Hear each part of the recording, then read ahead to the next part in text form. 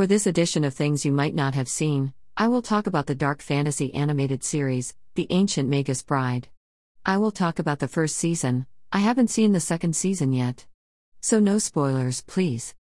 The Ancient Magus Bride starts with an auction. The object? A young girl being sold as a slave. The girl is fed up of her life. Her family has abandoned her and her neighbors mock her for being different. She feels like giving up.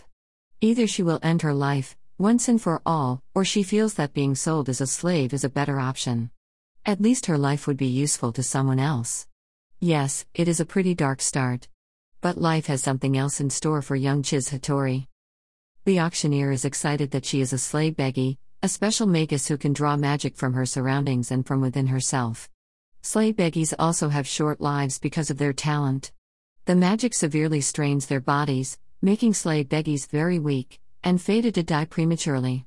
The auction ends with Chiz being sold for £5 million.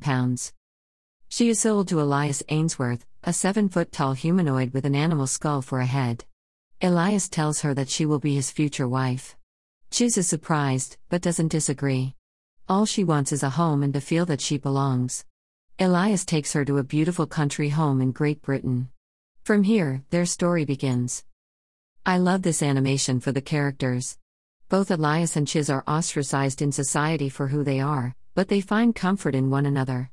Although Elias already declared his intention to marry her in the first episode, the animated series savors their courtship. We see whether Elias can save Chiz from her early death. We see whether Chiz can save the Magus from completely giving in to his demonic side. The animation style is beautiful. Each frame has a surreal, romantic, and supernatural feeling. It is the perfect series to escape to another magical realm, with fantastic and memorable magical creatures, such as dragons, shapeshifters, demons, etc. The anime feels like a cross between Spirited Away and Inuyasha. Each episode has its own story, but adds to the overall narrative. Watch The Ancient Magus Bride to see characters grapple hideous external demons, but you might just find that internal demons are the hardest to overcome. Thanks for reading today's blog post. I hope that you discovered something new today, smiley face.